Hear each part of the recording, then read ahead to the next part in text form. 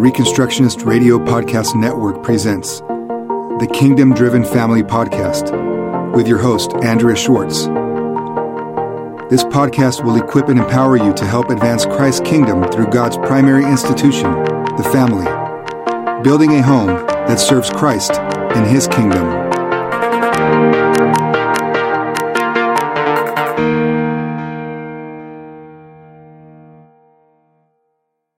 Hi, this is Andrea Schwartz again with another edition of Homeschooling Help. Hi, Nancy. Hi, Andrea. It's good to see you. I hope you had a happy Thanksgiving. I did. It seems like 100 years ago, though, so it gets to, I guess that means maybe our lives are too busy or not busy enough. I don't know. No. Anyway, before we get into today's discussion, which is the 10th part of a 10-part series, I just want to reiterate to those who either watch this live or subsequently on video that this is an overview. There is plenty more to learn. In fact, I have conducted biblical law classes for the past 20 years. And when I systematically go through with a group, sometimes it takes 3.5 to 4 years to complete. So 1 half-hour session on each commandment doesn't exactly do justice to God's law word. And it's not meant to. And I would encourage anybody who is listening, and specifically since this homeschooling help is geared towards homeschooling moms, go to the Chalcedon Teacher Training Institute. The web address is ctti.org, and you will see laid out a systematic way to go through this. Not everybody can devote the same hour every week on the same day to a 4-year study. So I put together an individual study plan so that you could go through it. And as you go through it, it will be as comprehensive as what happens in group classes, but you just don't have the benefit of listening to other people's ideas, which is a big benefit. But in order to make it something so that if you have questions as you go along, Nancy and I are available if you want to discuss and say, wait a minute, this doesn't make sense, or how would I apply that? The whole idea of being helps in homeschool is that it's not just what we say, that we both intend to be a resource for you, not hand-holding so that we're going to run your homeschool, your family, because I don't know about you, Nancy, I don't want to run anybody's family. I have a hard enough time running my family. So the idea is that you would become proficient at communicating these ideas. Right. Thank you for that, Andrea. That is really true. All we want to do is to be faithful to point folks to the law word of God, and to in these short little half-hour sections, we see how we have made God and His word so small and limiting. So if all we do is just begin to crack the door on that and say, the Christianity is a faith for all of life. It's a comprehensive worldview. It's not just little, a piece of this and a piece of that. But right. God really has spoken in all these areas, and we need to be mindful of that. Right. Now, a comment just came up. What's the website again? ctti.org. Or if that's hard to remember right now, ChalcedonTeacherTrainingInstitute.com. And even though I geared this in my studies to women over the years, a lot of the women who approach this as individual students, they do it with their husbands, they do it with their kids as part of their homeschool. And so this could be a whole family endeavor. Just because you're doing it not in a group of other women doesn't mean that it can't have almost immediate applicability to your family. Right. And the Word of God is designed to show us the character of God, show us the path of righteousness. And as believers, it's a lifelong endeavor. We're not going to get it in half an hour. We're not going to get it in 3 years, So we need to look to our original source documents in this, which is the Word of God. And I appreciate the work of Chalcedon that is faithful to remind us that is where we need to look. So, let me just say one thing before we jump into our topic today. Chalcedon has been extremely generous to those who are eager to learn, because all the materials, lectures, books, articles are all available at no charge if you just go to the website. And even the Chalcedon Teacher Training Institute is made possible because Chalcedon thinks Christian education for adults as well as children is important. So if you benefit from these sections, or you benefit from the Chalcedon Teacher Training Institute, or just the website in general, this is a good time to thank Chalcedon for being faithful. And the resources that you put towards Chalcedon allow Chalcedon to enable more people who want to learn have access to this material. Right. Very good. Okay, 10th commandment. How does it read? Well, the 10th commandment we usually think of right away is do not covet, right? My little grandson says, do not covet, and he goes like this. And you know who he is, who he's modeling is the guy on Lord of the Rings, Gollum, who is coveting and looking to try and get that ring, and that he calls as precious. So he's obsessed about this thing. So that's what we think of coveting, when we say it. But we know that coveting has got to be put in its context. There's coveting that is good, a good thing, and there's coveting that would be evil. So the scripture in the 10th commandment puts it into context for us. It says in chapter 20 of Exodus, verse 17, thou shalt not covet thy neighbor's house, thou shalt not covet thy neighbor's wife, nor his maidservant, nor his manservant, nor his maidservant, nor his ox, nor his ass, nor anything that is thy neighbor's. And so there's coveting that's good, there's coveting that's bad, there's certain things that we shouldn't covet. But what does covet mean exactly? That's not really a word that we use very often. And why? There's another thing. Let's make a note that it's spoken to of a neighbor's wife. That doesn't mean that it's just for men not coveting wives, but for wives not coveting somebody else's husband, or children not to covet. It's not just to the man. Okay. So this is where grammar is important. For people who are homeschooling and saying, what do I need to do grammar? Yes, you need to do grammar, because you have to understand God's word in terms of parts of speech, who's being addressed, are there qualifiers, things like that. So the whole idea of coveting or covet is a verb. That means it's something that one does. So you mentioned coveting could be good, coveting could be bad. I would say you don't know what coveting it is unless you have a subject and a direct object. So let's take the verb eating, okay? If I say do not eat poison, that's a lot different than saying do not eat. Oh, right? Yes. Right? Right. If I say do not love money, that's a lot different than saying do not love. Right? So right.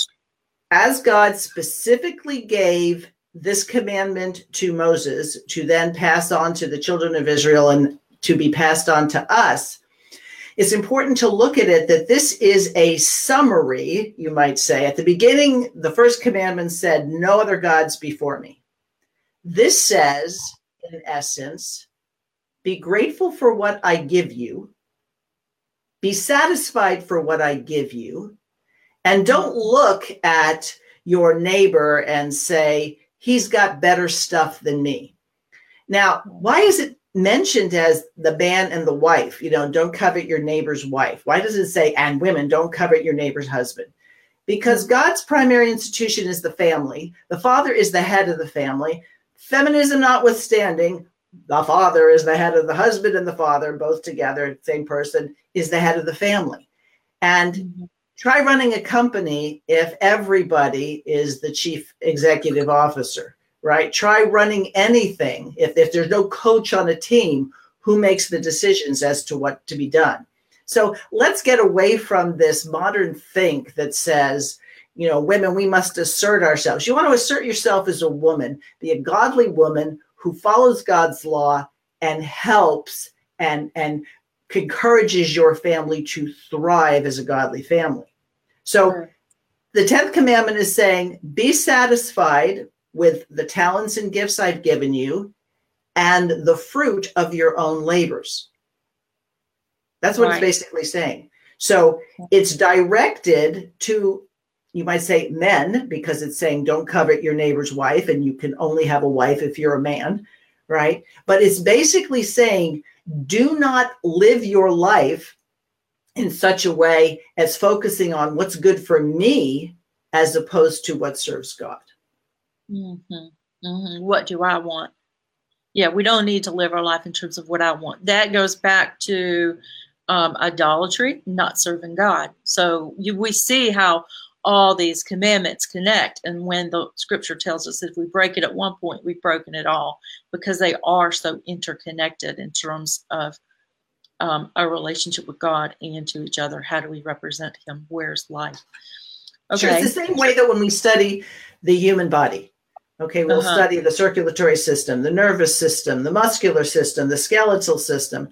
I've just never met a muscular system on its own. Without the bones, it wouldn't be there. Without the circulation, it wouldn't continue to stand. So we may look at things in isolation in order to understand them better, but it's a unified whole. You can't separate a man from his heart, from his mind, from his soul. You can't, because he's an entire person. Right. One of the things that I was reading in Dr. Rushdoony's Deuteronomy commentary was talking about how coveting leads us to not only to not trusting God and not being thankful for what we have, but we try and take shortcuts and get things illegitimately without regard to proper work and character and thrift and obedience to God. Right. So there's lots of ways we may do that. Yeah, we had the work commandment, work 6 days and rest the seventh. So God's already establishing that we have godly work to do, and work's not a bad thing. I entitled this one, does our society encourage us to covet? Absolutely. Our whole society is based on coveting. When you turn on a commercial or you watch print media advertising, it's all meant to instill in you this desire for things. Now you might say, well, they're not asking you not to pay for it. Really? When we have a socialistic welfare system and I get mine and everybody has to get what my rights and what I'm entitled to. Yeah, we're basically saying, let's make people say, well, the government should give me health care, or the government should give me education, or the government should give me housing.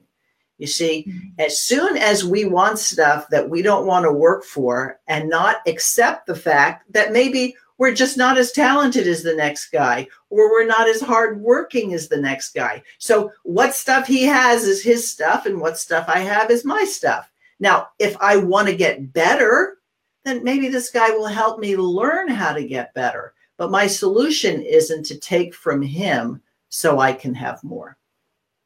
Right. Yeah, so the idea of working connects to this, and we cannot steal. It's another way of stealing, or it leads us to do that. So coveting, what things would be good for us to covet? Well, I think that's off the point, to be honest with you, because we're talking about the things God says not to covet. Okay. So we should always, to sort of answer your question, seek the kingdom of God and his righteousness, and everything else will be added unto us. So if we're looking at coveting is unrighteous desire that will lead to unrighteous speech or unrighteous actions, then we've got to check it. You see, you can sin in thought, you can sin in word, and you can sin in deed.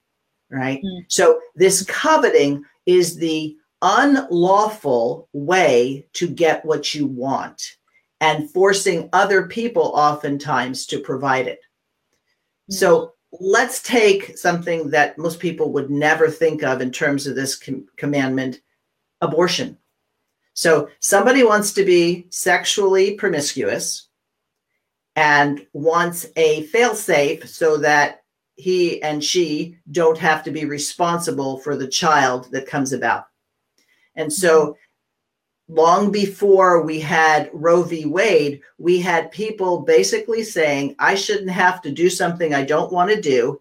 And then they found legal means, quote unquote, to make it so that they could go and kill their child. And then they went so far as to say, not only should other people pay for it, but it should be free for everybody whenever they want it. You see, that's covetousness in action, where things become legal on a societal level that are unlawful in a biblical realm or a biblical perspective. Right. So their coveting was the freedom. They were coveting the freedom to another man's wife. They were coveting another man's wife, but they didn't want the responsibility or consequences of it. Right. See, coveting basically says, I should determine for myself right and wrong. If I want it, it's good. Isn't that the sin of Genesis 3:5? Sure. Adam and Eve were coveting at the instigation of the serpent, but they still committed the sin. They were told, don't live by God's rules. Now, God's rules were certainly not oppressive. There was one rule. It's the only thing they couldn't do. They could do everything else, but that was one rule that they didn't want to follow because they wanted to be as God. And so in a very real sense, all violations, either on a personal, familial, church, business, or societal in the civil order realm, is all about wanting to play God. Mm-hmm.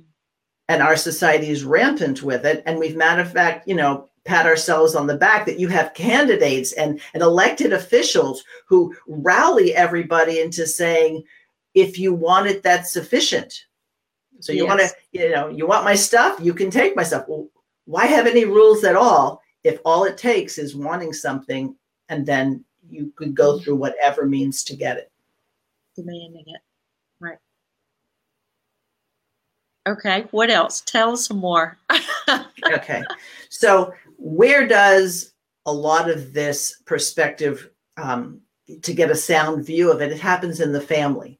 So do you have children who witness you coveting the things that you don't have?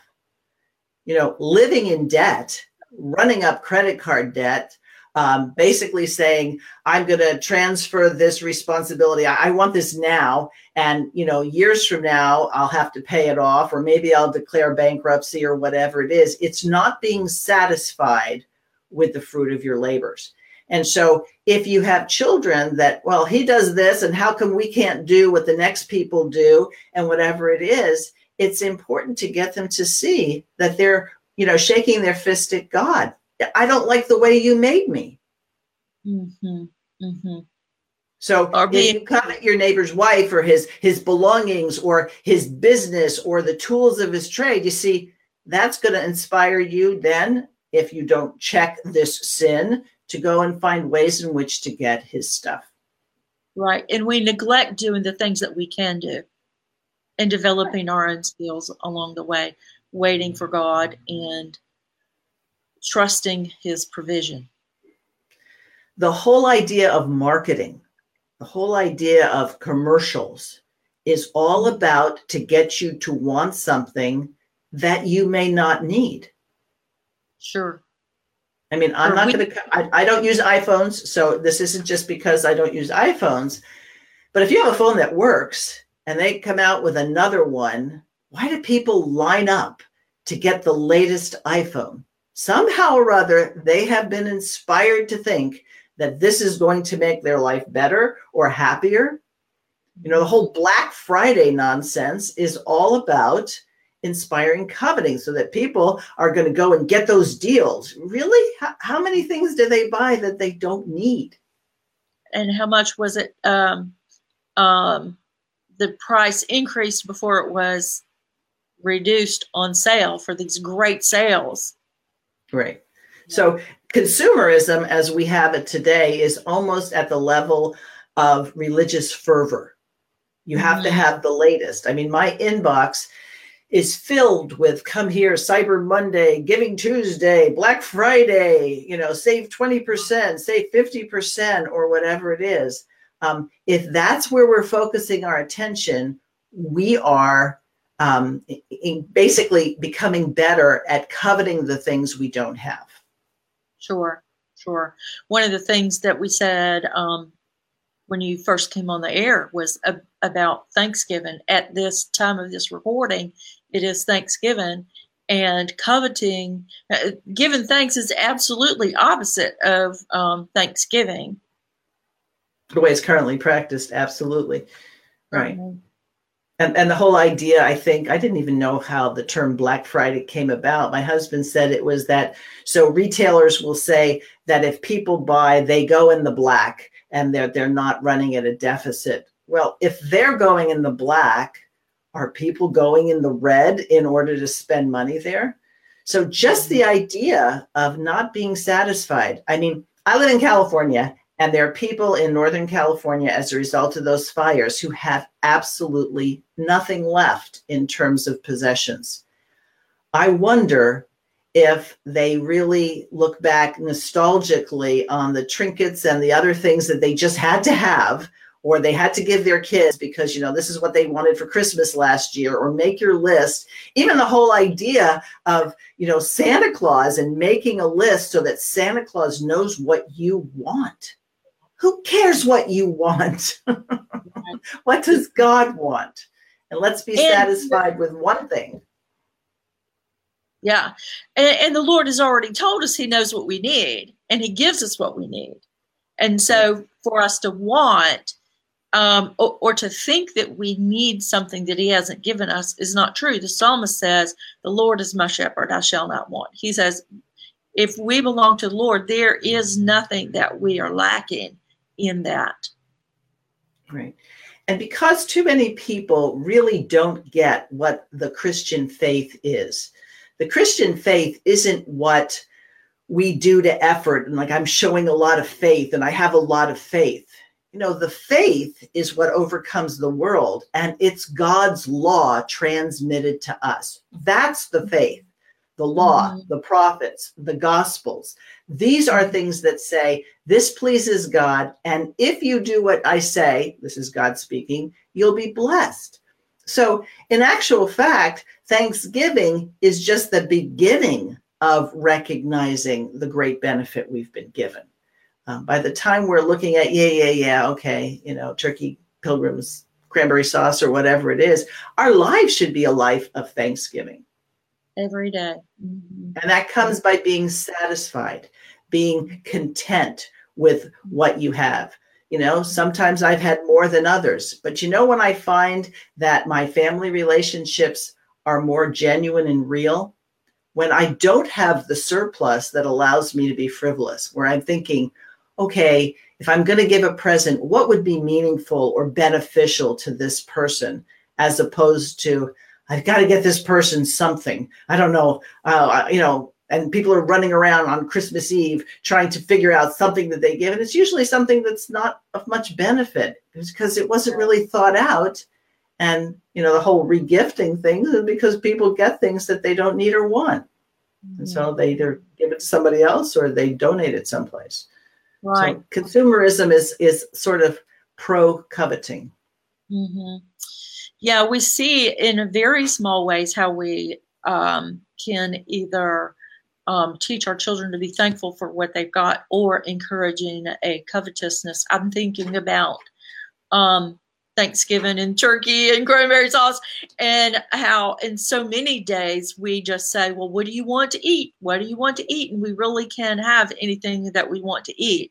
And I know moms who'll give one kid one breakfast and another kid another breakfast and daddy something else, instead of instead of bringing to the table a healthy, nutritious meal and everybody eat together and enjoy that common table and that fellowship and thank God for his provision. So even just coming to the table and thanking God for our food is an effort that counteracts that tendency towards covetousness that we all have. Right.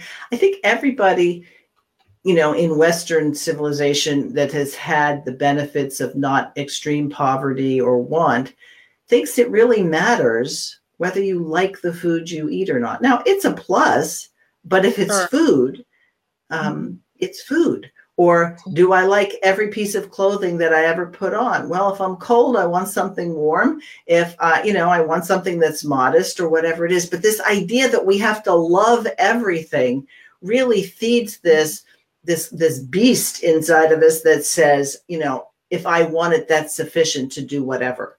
So not all desires are covetous. So I don't want to make it sound like if you have a desire or an aspiration or a goal, it's bad. It's just when we let it consume us that it becomes a gateway to other sins. Mm-hmm.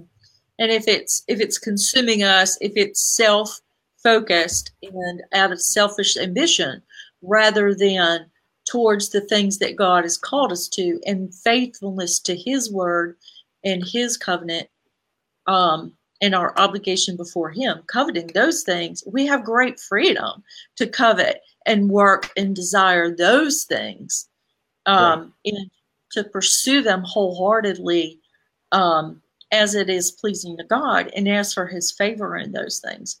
It's when we cross that boundary of coveting those things that he's told us not to covet that we are out of bounds, obviously.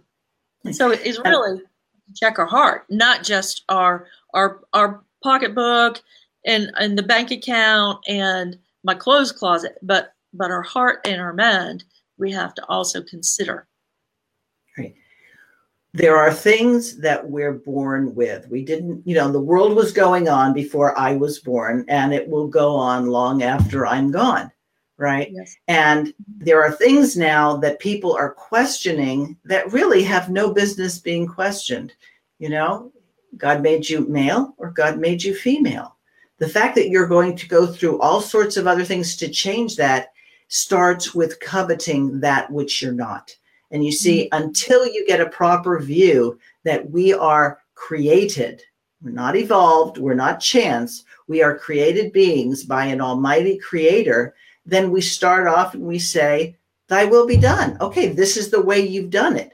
Whether or not I like it, whether or not it's comfortable, whether or not I would rather have blonde hair, but I had brown hair, whether or not I would rather have been tall if I'm short. These are things that we can build into spending our life trying to change the things that we are.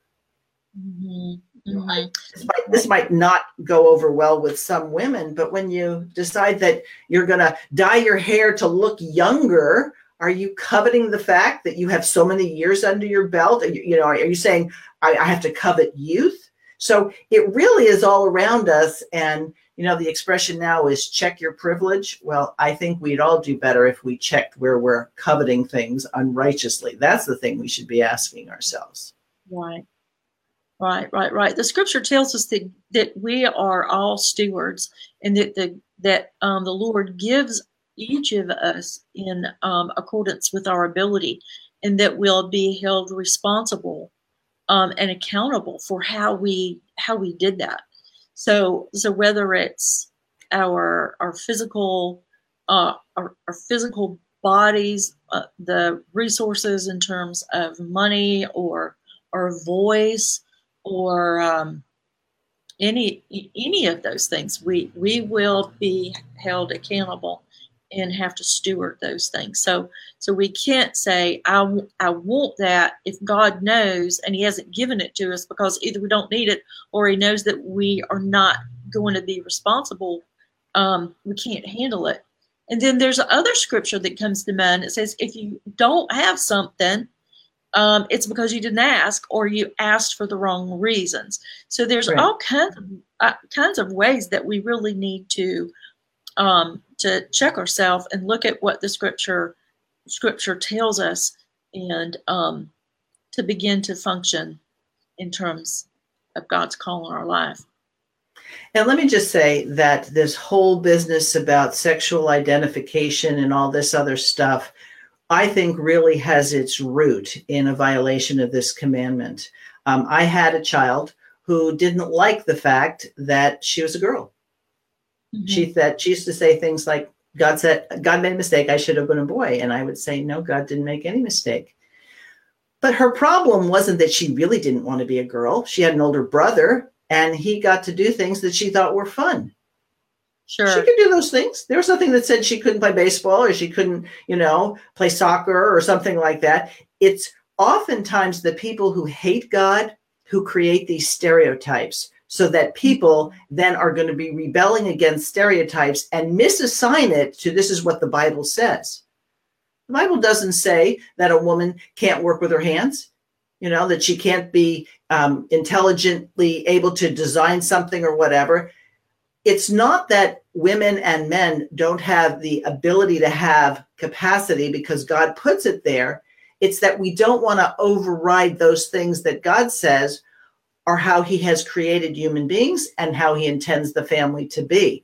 So we got to be careful that we don't fall into the stereotype of thinking that boys aren't sensitive, boys are just crass, and girls, can't be bold or whatever it is. Let's let our picture of what we should be come from God's word, and then we'll be able to discern this is just something that's getting me to be dissatisfied with what God has created in me. And just to let you know, that daughter who didn't like to be a girl, I think she's got more, frilly things in her closet now than she ever had.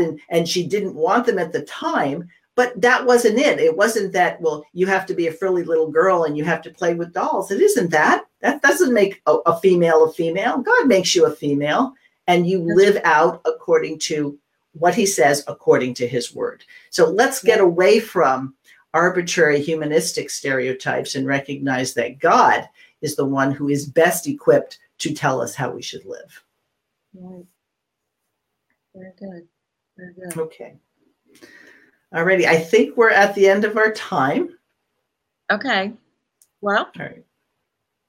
Andrea, it's been always been a pleasure. This has been I really think this has been a very beneficial series of talks. Thank you for agreeing to do this with us.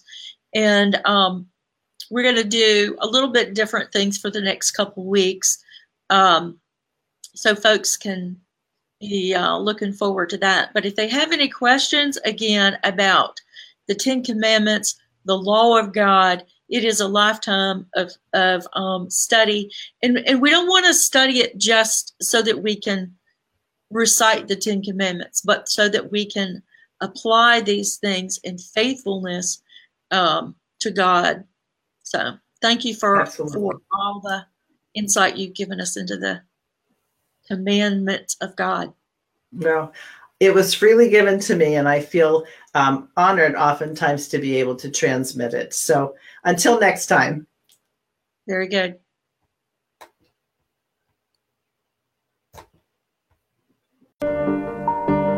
Thank you for joining Andrea Schwartz and the Kingdom Driven Family Podcast, holding up the family and self-government as a true and lasting means of transforming society.